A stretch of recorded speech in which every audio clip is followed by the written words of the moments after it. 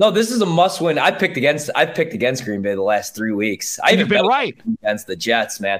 I think this is a must-win game though for them because you could look at the schedule and you could say, all right, well at least you get Detroit next week if you do start 3-5. Here's the problem: you're on the road in Detroit. Have you watched them run the football this season? Imagine if they get Swift back, Jamal Williams. I mean, they have one of the top rushing attacks in the NFL. They might run all over the Packers.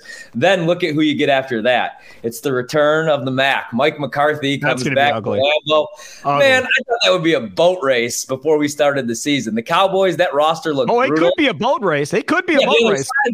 Yes. So with the season on the line, backs against the wall, Aaron Rodgers calling out his teammates. No Allen Lazard.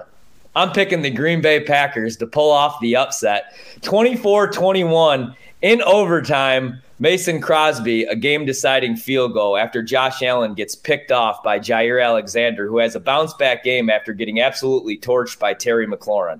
Aaron Rodgers, 3 touchdown passes, 2 to Aaron Jones, 1 to Robert Tonyan. Packers shocked the world. They forced Josh Allen into a bunch of third-and-long situations. Rashawn Gary ends up playing, and the Packers finish the game with 4 sacks. Buffalo turns the ball over 2 times. Aaron Rodgers plays a clean game. We all breathe. We all rejoice, and the world is shocked, and Vegas loses a tremendous amount of money because everybody's going to have Buffalo in their parlays and their teasers.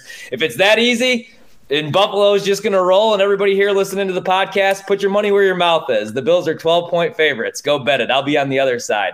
Go Pac-12.